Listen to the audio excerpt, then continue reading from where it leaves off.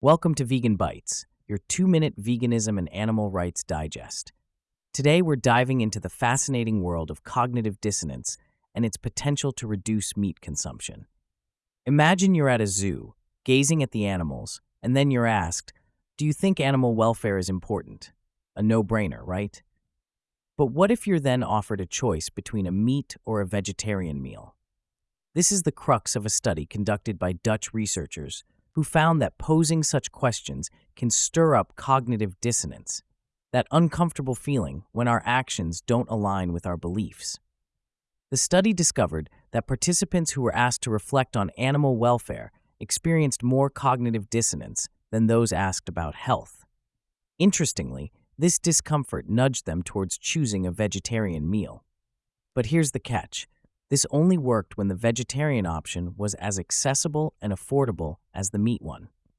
So, if we're going to use cognitive dissonance to encourage meatless meals, we need to ensure that these options are just as easy to choose. The takeaway? Cognitive dissonance isn't necessarily a bad thing.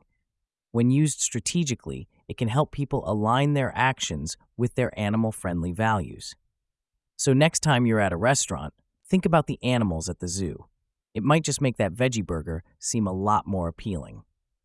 That's all for today's bite-sized vegan insight. Remember, every small choice can make a big difference. Until next time, this is Vegan Bites, powered by VEC3, signing off.